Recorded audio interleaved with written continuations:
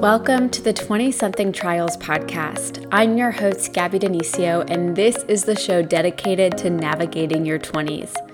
Each week, you'll hear from a guest who has walked through an array of trials, triumphs, and more. My goal is to bring you tangible tips to help you grow into the woman you are destined to become. I started this podcast to connect with others, have real conversation about womanhood and career and life, and learn from the incredible, groundbreaking people who I admire, and I know you will too. There is so much truth to be learned from our trials and in those of others. So together, let's explore all of the things that make us who we are and grow into the women we are meant to be together.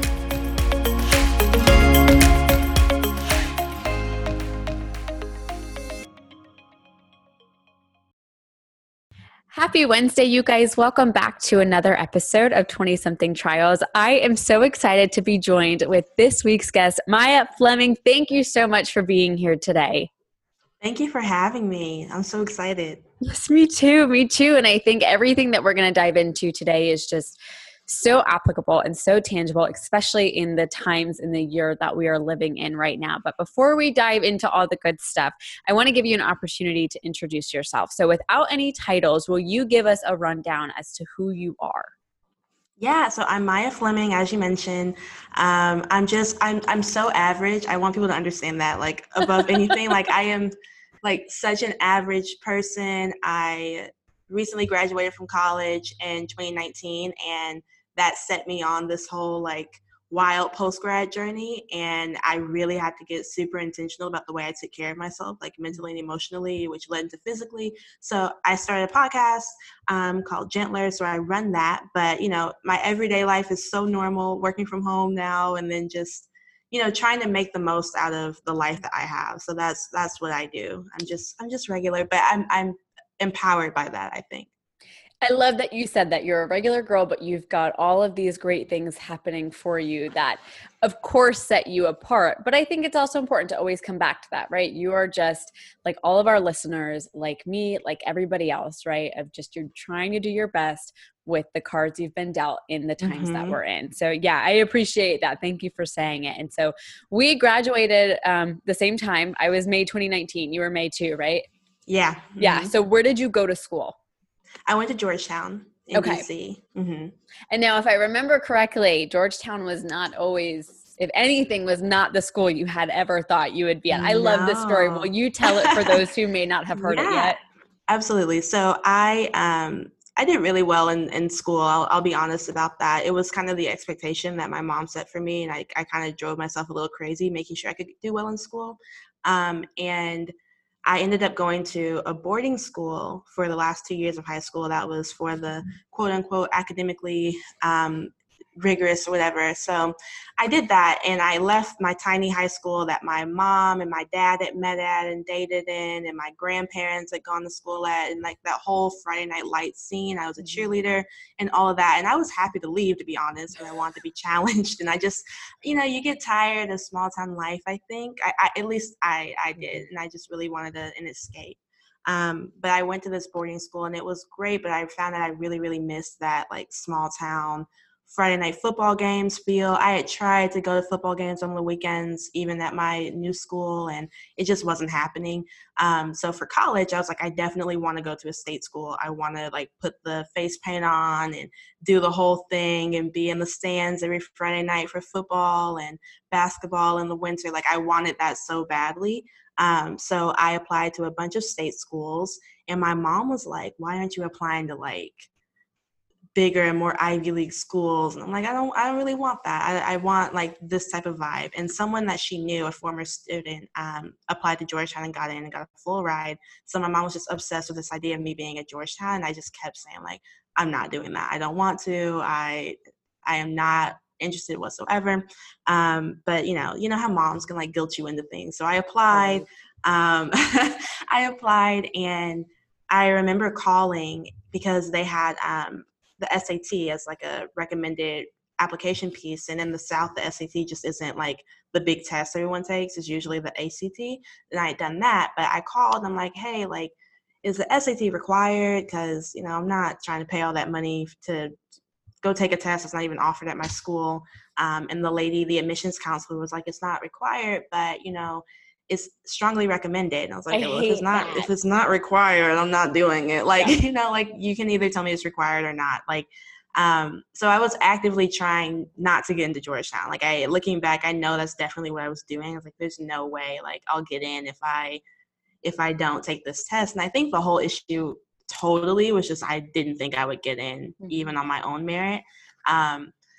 But anyway, I apply and do all that. I end up getting in December, and it was really surprising. I remember being shocked and being like, wow, I got into Georgetown. Like, that's wild. Like, I wish I had kind of applied to other schools like it just to see if I could have done it.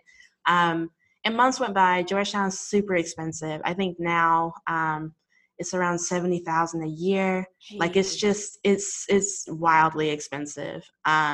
So I had made peace in my mind. I wasn't going to do that. And I made excuses and all that with all of my friends. And I would say things like, oh, you know, I'm not going to Georgetown because it's not like the kind of school I want to go to for undergrad. You know, like that's a grad school type of school. I just made all these different concessions in my mind to like feel okay with it. And I ended up getting invited to go to campus for free. Like they were going to fly me out and give me like housing for the weekend for like a special weekend they have for underrepresented groups. And I was like, you know, I'll go to DC for the weekend. Like it'll be a fun free trip to DC. They have programming scheduled for us. Like I'll be able to go and do things. I had been to DC before and really liked it. So I was like, you know, it'd be nice to go back. And it's so cliche, but the moment I walked through the gates, like with my suitcase in tow and just like struggling over the cobblestone, I was like, like I need to be here. I felt such a shift. And then that weekend just became like I was obsessive about making it possible because, like I said, Georgetown's wildly expensive. Yeah. It's kind of wild how you will discount so many things. Because I just assumed it wasn't possible, I didn't look into finding ways to make it possible. So I went to the financial aid office, like with a notebook. The guy laughed at me because I had all my questions written down. I was like that kind of person. And he was like, did you write them down? I'm like, I don't want to miss anything. Like I have to go back to Arkansas after this. And then I can't come back up here and ask questions, you know? So he really just ensured me that it was all going to be possible and fine. And it was like I ended up getting like everything taken care of with need-based scholarships and all of that. And I'm so happy that I made that decision just to like at least go to the campus. And I always am amazed at what like one little step will do and like lead you to the next, because I mean that was the whole next 4 years of my life off of one weekend. There are a few things from this that I want to unpack because there's a lot of power in basically everything that you just said. The first part of that is what I pick up a lot of is this feeling of self-doubt where, you know, mom is really pushing it and you're pushing back. You know, you kind of touched on it, but was it mainly because you were like, I can't get into this school? Yeah, I think so. I think it was. And it's kind of hard for me to imagine that now because I did really well in school. But I think I always felt like I did really well because I was supposed to. I don't think and I would tell people all the time, and I would hear my mom tell people this, and it's funny because I introduced myself this way on the episode, but she would always just tell people, like, my kids are average. Like, they're not special in any kind of way. Like if my kids can do all of the like, you know, she meant it. My kids are the worst and they're doing it. So your kids that too. Sounds awful, right? But she was like, you know, like I work hard to make sure that they stay on top of things, but like developmentally, like they're not like different than any other kids, and they've had a lot of hardship and all of that, and they are still doing it. You know, they grew up low income. They still are doing these things. So I think in my mind, I kind of worked out that nothing in me was special. And I understand that was never her like desire. Like that was never her intention to do that. But I think it kind of worked backwards to make me feel like there's nothing like intrinsically like valuable about my own merit. Like it's not like I work hard and I do what I'm supposed to and that's it. So you know, I don't know, like now looking back, you know, I always did well. Like I said, I always worked hard, but I think I had this idea that I only do it because I'm supposed to and not because it's in me. So I didn't know if I could handle getting into Georgetown and then, you know, staying at Georgetown. Like and then the money issue, like that just was a huge mountain that I did not even want to approach at all. So yeah, there was a ton of self-doubt, and I think I just really didn't think that Maya could handle it. Like I thought I always needed someone like pushing me all the time, and I knew my mom wasn't going to be able to do that like across the country at Georgetown in college. So I.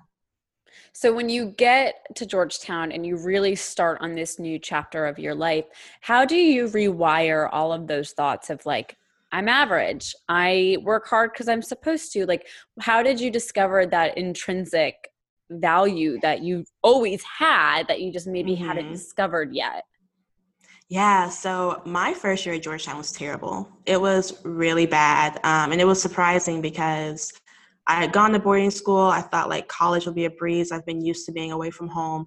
And to this day, I really don't even know what it was that made it so difficult for me. I know I wasn't, like I started out studying business and I am really interested in business, but I Okay. think the all the accounting classes, all that, like I wasn't really like vibing with them, and so it Yeah. was just like I can't do this, and I just couldn't be bothered to try hard. And I remember being so shocked when it became like November, and I was like, oh crap, like all these C's, like there's no way, it's not possible for me to bring this up. And I Mm. ended up being on academic probation after my first semester.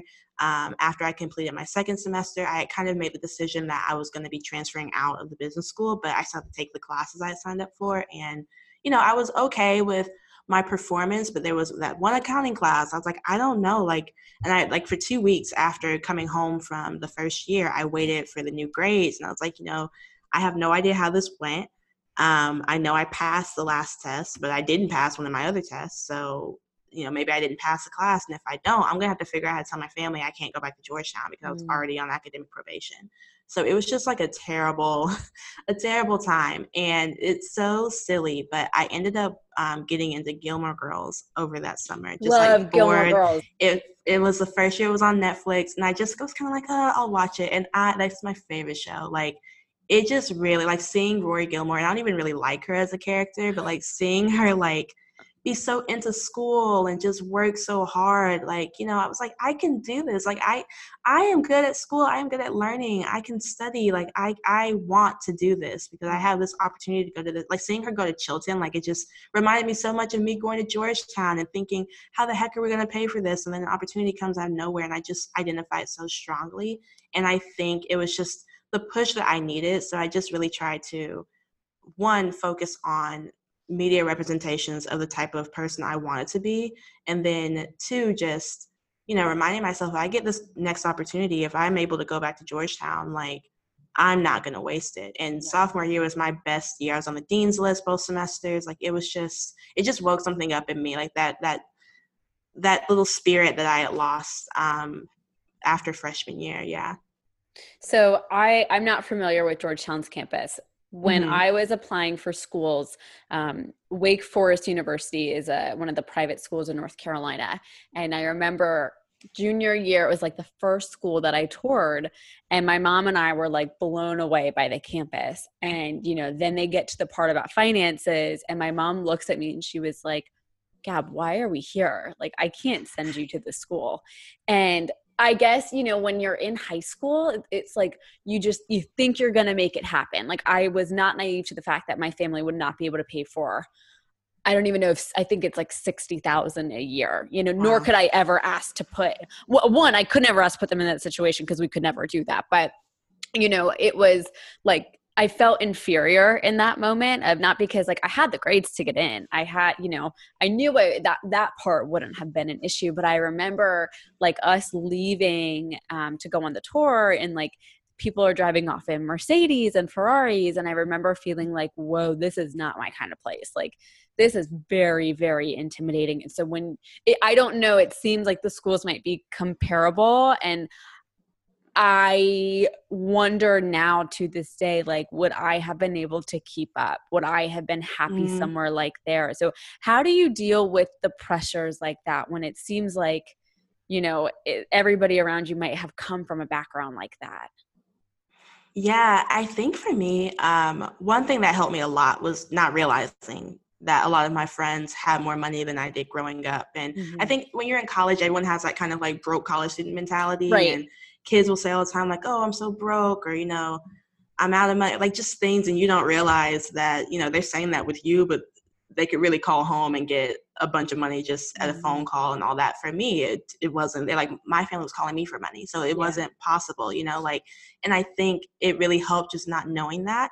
And Mm. then once I did kind of find out, I think enough time had passed where I was more comfortable with myself and my own abilities. But I would definitely see girls in class with, all their name brand stuff and all of that, and just kind of be thinking like, how does one acquire this type of lifestyle, and Yeah. where does this come from? But I think once I found my people, I focused less on it.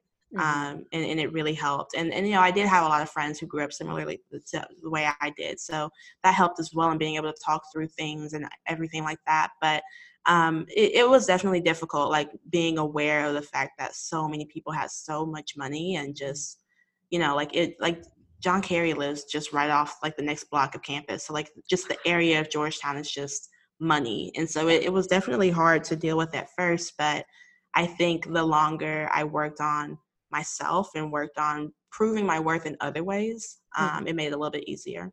Yeah. Yeah. Because I mean, right, you're 18 at this point, you're impressionable. So I commend you for that, Mhm. because I often don't think that I would have been able, if I had ended up at a school like Wake, I don't know if I would have been able to keep up or feel that pressure. And so I think it's really admirable that you found your people. You didn't let what you were surrounded by just like totally overcome you.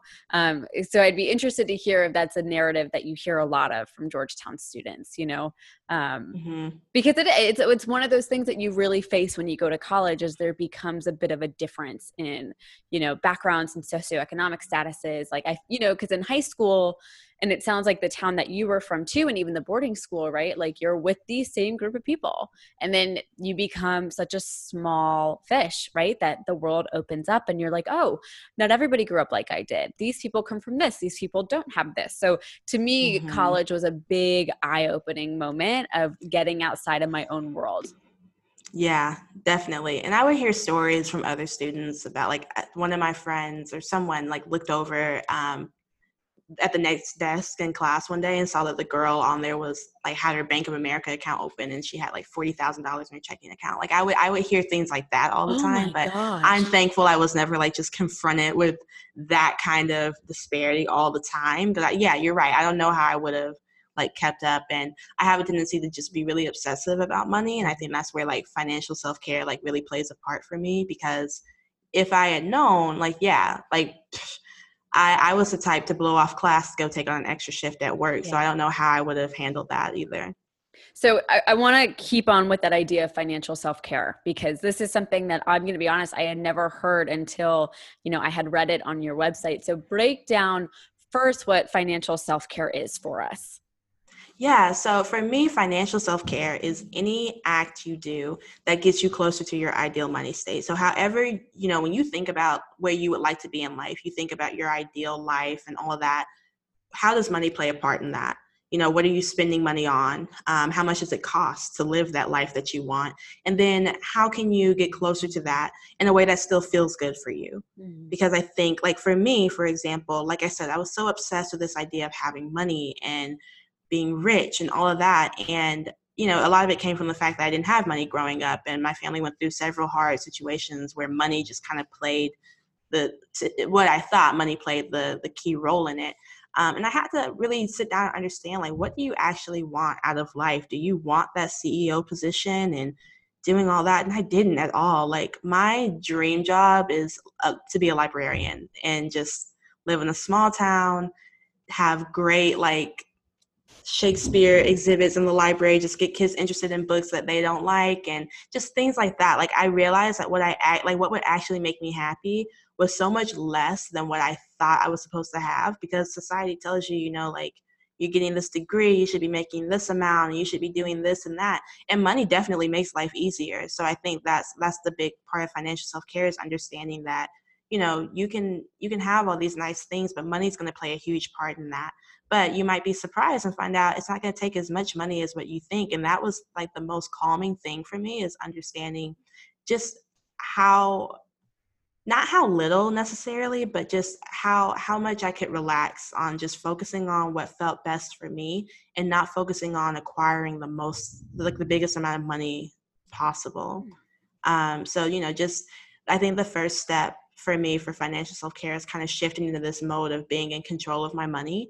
I really thought money was something that happened to me. you get money randomly, you lose it, like there's never enough, all of that. So kind of shifting into a place of I'm in control of my money made me act in a lot of different ways. I had to get critical about where I held my money and which bank accounts and what I did with my money. Like budgeting had to become a thing, and looking at, where my money was going and all of that, and just deciding that like being the gatekeeper of my finances and deciding that nothing is coming in or leaving out without my approval, because I am building for something and I don't want anything else sabotage that, especially not myself.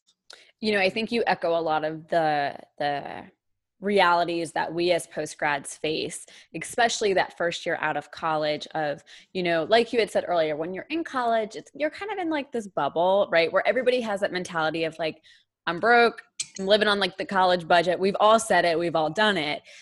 So when you get into the quote unquote real world and you're salaried or you're out, whatever your financial situation is, to me, it was the first time that I was confronted with budgeting, because up until then it was like, there wasn't a whole lot to budget to begin with. So I was always very frugal, So now, especially as I step into this new chapter of, living in an apartment, working at a new school, like all these new things where I am now not forced. If anything, it's a good thing, but now I really have to be cognizant and be aware of my financial situation, that it's not a skill that many of us, and this might be a generalization that's incorrect, but that I didn't think many of us came out of college with. It was kind of this newfound thing of shit, I have to budget. I've got, like you said, I've got to become the gatekeeper and I really can't screw this up this month.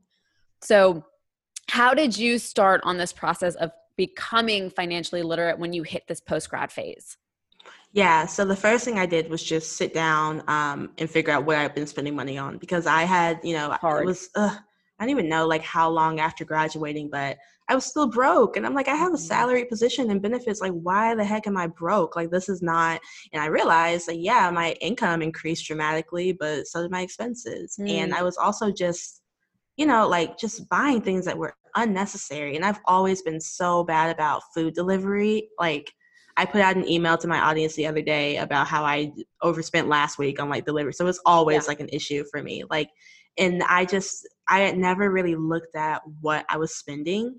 And I think the thing that really excited me, even with that, was looking at how much money I made and how much money I had spent, and being like, yes, I messed up. I shouldn't have spent this money on these things, but I was excited because I see like now, like I have all this money next month. Like this amount of money that I feel bad about, like next month, it'll be mine. It'll be in my hands. It'll be going towards things I want to go to. So I had to sit down, get the number of how much money I actually spent, figure out how much money I was actually making, from my 9 to 5, and then also like side hustles and things like that.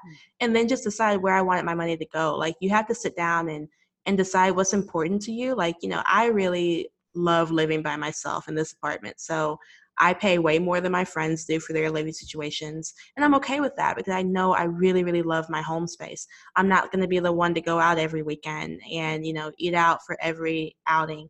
And that's fine because my money is going where I feel like my values are aligned. So, deciding, at least like your top 3, like, what do you really want to do? Like, how do you like to treat yourself? What's a hobby that you like, and how does money play into that? For a lot of hobbies, it doesn't really take money, but for some of them, maybe it will. I like to crochet, so setting aside a little bit of money so I can go to Michael's or wherever and get yarn and hooks and all of that, just really getting critical and practical about how money is going to play a role in your life, and understanding how, like, where you fall in, like, right now. Definitely the first step is looking at where you're actually spending your money. Yeah, which I think is sometimes the hardest thing to confront.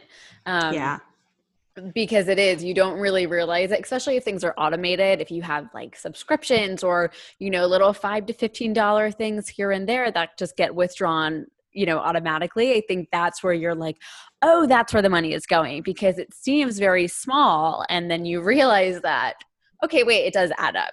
Hold on, I might need to self-correct this. So it's a very intentional thing that I don't think many of us want to do, but a good thing that both you and I have seen results from. And it doesn't take much, right? It takes a few minutes to really sit down and do it. And I think that's the hardest thing, is like coming to your bank account with pen and paper in hand and like really doing that audit. Yeah, and there are so many apps as well you can do Yep. that will break down your spending. But I think at least starting out, like really sitting down, like you said, pen to paper and going through each line and being like, am I happy with this purchase? Am I Yeah. happy with the way I spent this money? And for me, there was a lot of no's at first, but you Mhm. grow and you move forward from that. So I want to talk about your gentler guide to financial self-care. Tell me and tell the listeners about this guide that you have put together. Yeah, so I put together a financial self care ebook, and it's not too heavy 'cause I don't want people to feel overwhelmed, but I focus a lot on just the self-care portion of financial wellness because I think and for me I knew so much about financial literacy and just all of those things, but until I worked on the mindset piece, the actual like understanding that I could be in control of my money, nothing was clicking, nothing was happening for me, all of that. And I think you can learn all the facts and all the facts are available, but until you're willing to dive into your own head on it, you're not going to see the results that you want. You might have a couple of good months and might feel fine and do all that, but ultimately it's not going to happen. I had one period where I was doing really well budgeting. I was logging every single expense. I Mm. was always the one to be like, oh, can I get a receipt, please? And like all of that. And the moment I had a phone bill that was way more expensive than I was expecting. And it just blew my like Yeah. meager like savings at the time, and I just immediately shifted back into that thought pattern of there's not enough money. And so I started like acting to play out that thought, and then started spending my money recklessly in other areas until like I proved to myself, yeah, you're right, there's not enough money Yeah. because you didn't think there was, so you didn't do the things that need to be done. If I had thought in my head I'm in control of my money, that expensive phone bill, I would have handled that in a way different like manner. So the ebook kind of talks a lot more about those things, like what you want your money to do, and how can you get around all these mindset holes that we've grown up with and all these ideas that we've had about money, understanding that money is not good or bad. Like money itself does not have good or bad value. It's a tool that we use to do other things. And just kind of also including those financial literacy pieces, because there's a lot of practical information that's necessary, but you have to be able to balance the two, the mindset and the practical, because alone neither one is really going to get you to where you want to be. So the ebook puts all of that information together, and I recently redesigned it. I'm in love with the way it looks. Good. Just really excited. And I was reading through it when I redesigned it, and I was like, this is good information. I've been Yeah. going through it myself because, with the quarantine and with the pandemic, our financial realities have shifted so much. And I'm someone who still has my job and has still been getting paid with pretty uninterrupted, income. And it's still like just this new reality of being home every day. My money is like reacting so much differently than it did before. So it was really key for me to sit back down with the ebook and figure out, okay, like if this is my new reality, how do I want my money to work for me in this space? And you know what? The thing that I like the most about this product is that it came from your past experience, a need that you saw both within your life. And then I'm sure you thought, you know what? If I'm experiencing this, who's to say that other people my age or other people in their 30s, 40s or whatever, are feeling the need to tap into their financial wellness a little bit more. And so that I think is where the greatest ideas just come from, is when it's Yeah. something that's truly helped you and it's something that you can promote because it benefited you, and it Hmm. will have that same effect on others. Yeah, for sure. I've been shocked at how many people, when I'm looking at the names and all of that, Mhm. people who've ordered it, I'm like, wow, like this has been helpful for all of you. And then especially to Yeah. someone that I recognize the name for, I'm like, oh wow, I never would have thought, because Mhm. this is something that we all deal with. And I want like the ebook is not just for people struggling financially; it's for people because so many people do really well financially and still have that mindset block of there's not enough money or I don't know how to use money. So it's not about like income level or anything like Yeah. that. Like financial self-care is necessary for everybody. And I think Mhm. me seeing the people who have used it and hearing back from people who have bought it like just cements that in my mind even more. Yeah. Yep. Absolutely. So I want to go ahead and take a step back. We touched on financial self care, financial wellness. I want to back up though to just this idea of self care, because you have a very different take than, let's say, what the mainstream ideology of it is. So to you, what is self care? Yeah, so self-care is anything that gets me closer to my ideal self. So when I sit down and think about like what do I want my life to look like, self-care is like those actions that get me closer to that. And it looks way different from me to you, and also from me last week to me currently. Like you have Right. to really sit down and be willing to dive in completely with where you are and where you want to be in life, and why there's a gap in between that. So self-care is really just closing that gap. And sometimes for me, it's journaling, or it's sitting down watching Netflix. It's getting my clothes out the night before, budgeting. Financial wellness is a huge part of that for me, just because that's a huge block from my ideal life. Like financial stuff will always be kind of that divider. So that's how self-care plays out. It's not always pretty, doesn't always feel good. It sometimes is really annoying, but in the end, it pays off. And I group self-care in like 3 different groups that kind of go according to when the payoff factor comes in. So preparatory self-care is stuff that you don't really get instant gratification from, but it helps in the long run. Like I said, getting your clothes out, budgeting, finally scheduling that doctor's appointment you've been avoiding, opening up that email that you've been ignoring, all that stuff. Transitory self-care would be the things that we think about when we think self-care, the mainstream things, face masks, bubble baths, all that. They give you like an instant boost, but they don't really solve things in the long run. But sometimes you do need that instant boost so that you can have the energy to go handle that long-term task. And then the last one is foundational self-care. That's kind of the stuff that gets you primed and ready for self-care. So like I said, sometimes self-care things can be different from me from week to week, like Netflix, for example. Netflix, sometimes, I'm burned out and I just really need a break, and that's great. But sometimes Netflix is for procrastination for me, and I'm trying to get away from another task. So with foundational self-care, and that would be like journaling, meditation, therapy, things like that. Hopefully I've learned more about myself and my patterns to be able to recognize in that moment what's actually happening and what I actually need from self-care. So those are the ways I think about it. But really, just any action you do, it doesn't have to be glamorous. Honestly, it could be putting your shoes away after a long day so you don't have to look at it and be annoyed later on. Like any of that would be self-care. Yeah. Yeah. So now for you, what are those signs? What are those triggers when you're like, okay, I need to take a step back and I need to take care of myself? Yeah. When I start getting really disengaged, I know that I need to take a break. And just like really apathetic about things. Like I just am not, I know I'm not in it. I need to step back and figure out what's going on. When I try to avoid and procrastinate things, I'm really bad about that. Like I am just really, I'll like just barrel through my whole to-do list. And then when I get to that one task, I'm like, oh, well, I'm kind of hungry and maybe I should use the bathroom. It's starting to get up later and I should find something really good to watch on YouTube while I do this task. And then 3 or 4 hours have gone by and it's still not done. So I know those things in me. And so when it happens, instead of like kind of chastising myself over it, I'm like, what's really going on here? What about this task is making you dread it so much? Is there any way you could make it easier? Could you outsource it? With the ebook, for example, I knew I wanted to redesign it from pretty much the time I released it originally. And I just could not get around to doing that. Like it was so daunting. I just was like, I can't do it. And since I wasn't fully happy with it, I didn't promote it in the way that I should. And it just was affecting every other area. And I realized, okay, you are a good designer. You can do this. But for some reason, it's not happening. So can you just let that part go, find a nice template that you feel aligned to, get it done, happen in a weekend. It was just like something that had been taking me months to do. Like, it doesn't always have to be money things. It doesn't have to be like a way that you pay to get things outsourced, but things that you can do, just make it simpler. I talk a lot about having money dates, and for some people that scares them, having to sit down with their finances. So can you put on your comfy pajamas and like get a drink you really like and do it with a friend? Like how can you just make it easier? So for me, that's what I really have to focus on, just making things. I'm a kid, so I have to make things like a little bit better.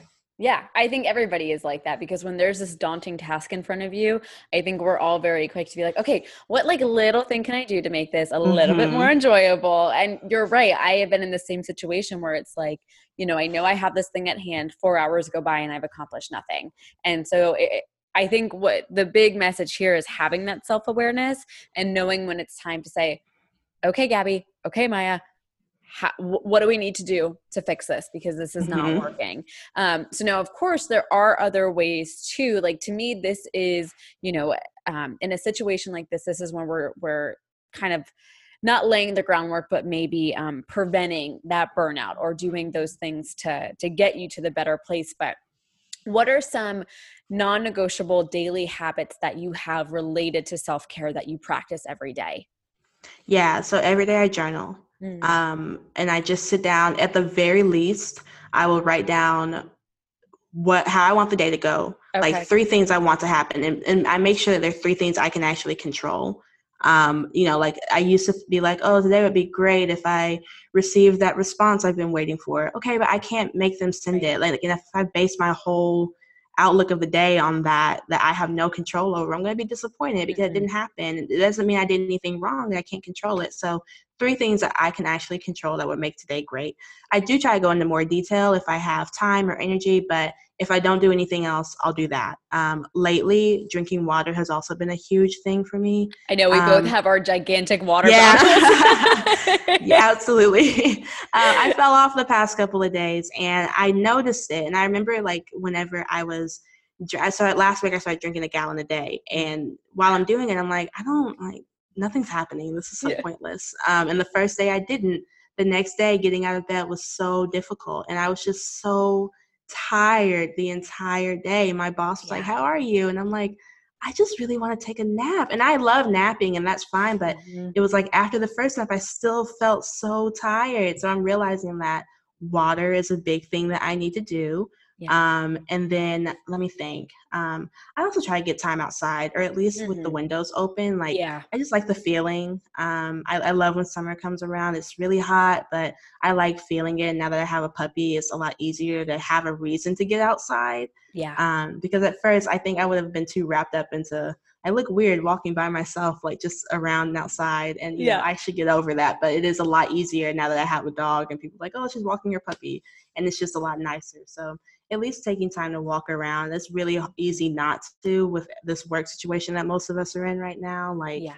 just being at home all the time. But having some type of walk, journaling and drinking water are like my big 3 non-negotiables. Okay, so I want to get a little bit more specific with the journaling. So are Mm-hmm. you, and I don't mean to sound dumb by saying this, but are you actually No. writing? Are you typing? Are you on an iPad? Like, what are the specific things that you do here?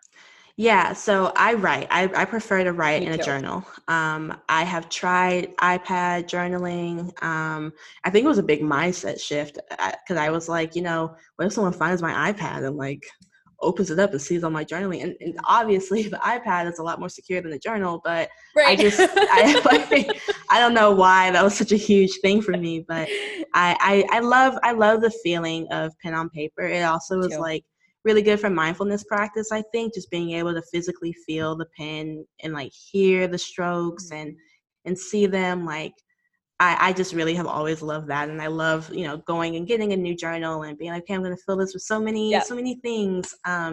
So I prefer to like journal writing down, but sometimes when I really, really, really do not have the energy to journal, I'll just record a voice memo on my phone. Mm. And I've noticed that has been helpful because sometimes I just have so much on my mind and I can't write as fast as I think. So whenever I can record myself just saying what's on my mind, it's a lot easier.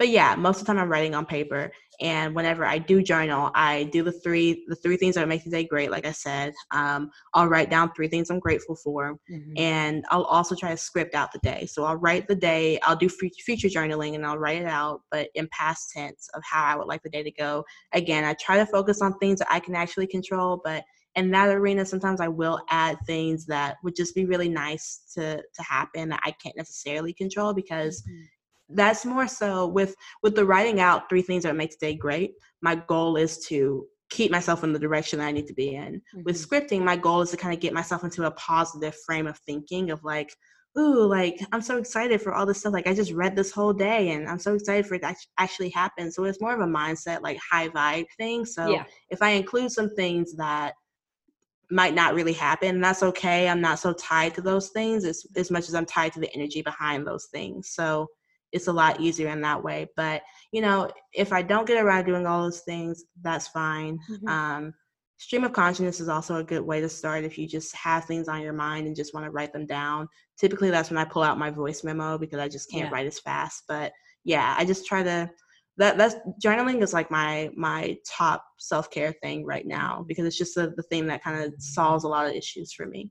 When I imagine, like you said, you want to be a librarian. So this also might be because I'm a teacher of like, I've always connected with words a little bit better. The written word to me is just so much more beautiful sometimes than the spoken word. And it's always been the better form of communication for me. So I was, obviously you guys can't see this, but as she was talking, I was just like nodding and smiling. I am like right on board with you. And, I like that you also said, if I don't get to all of them, it's okay. I think we see so often on social media or on YouTube, like these cute little morning routines, which we love. We love a morning routine. But the reality is sometimes you wake up late. Sometimes you wake up in a shit mood and you don't want to do anything, and so you've got to honor that. Because I think in a way too, that's also self-care of recognizing where you're at and what's going to work for you and what's not. And so, I don't think there needs to be any pressure associated with self-care. And to also add to your point of sometimes self-care is not pretty. Like I've shared on the podcast, sometimes self-care is going to therapy. Maybe it's a really intense session, but for me, I've always known that those are a really hard but good form of, healing mechanisms for me. And so I like that you also kind of debunk this idea that self-care is glamorous and cute and beautiful when sometimes it's not. And we've got to be not okay at all. with that. Yeah. Not at all. Yeah. I mean, I have journal entries where I've just written, I'm tired, and that's it. Yeah. Like I'm not doing it. I can't so yeah, it's definitely not. And I think the biggest thing is understanding that no matter how hard it gets, you're fighting for yourself and you're so worth it. You're so worth all the difficulty. You're worth all the runarounds and all of that, because this isn't like, you're not doing this for anyone else but you. Yeah, absolutely. Maya, it has been such a gift to hear you and have you on this podcast. Before I let you go, though, we do have a segment on the podcast called Truth in Trial. So my question to you is, what has been the greatest trial either in your life or in your career so far? And then what has it taught you? Yeah, so my greatest trial would be just every financial issue I've ever had, particularly going to Australia in 2018 and just having a weird health issue that left me broke and just without any way of paying for anything. And I think it really taught me the power of my mindset and taking care of myself. It planted the first seeds for Gentler, understanding that even when there's so many other issues surrounding you, you have to take care of yourself, or else you won't even have the energy to fight those other battles. And so that really taught me the importance of myself and set me on this journey of intentional self-care. Yeah. And you guys, like she mentioned, she does have a podcast called Gentler. And I think if you took anything away from this episode, which I know you guys as listeners, so I know you absolutely did, listen to her podcast. Maya, where can people listen? Yeah, so it's on Apple Podcasts, Spotify, any other platform. It's just called Gentler. The Instagram account is at GentlerPod, so I always post new episodes there as well. And then the website is www.begentler.com. Beautiful. Maya, thank you so much for coming on the show today. Like I said, such a gift to hear you and talk to you and learn from you. And, it's always comforting to talk to people going through the post-grad trials as well. So I appreciate your time. And you guys, I hope you enjoyed it. Go listen to her podcast, hang out with her on social media. And yeah, that's it. I will talk to you guys soon. Bye.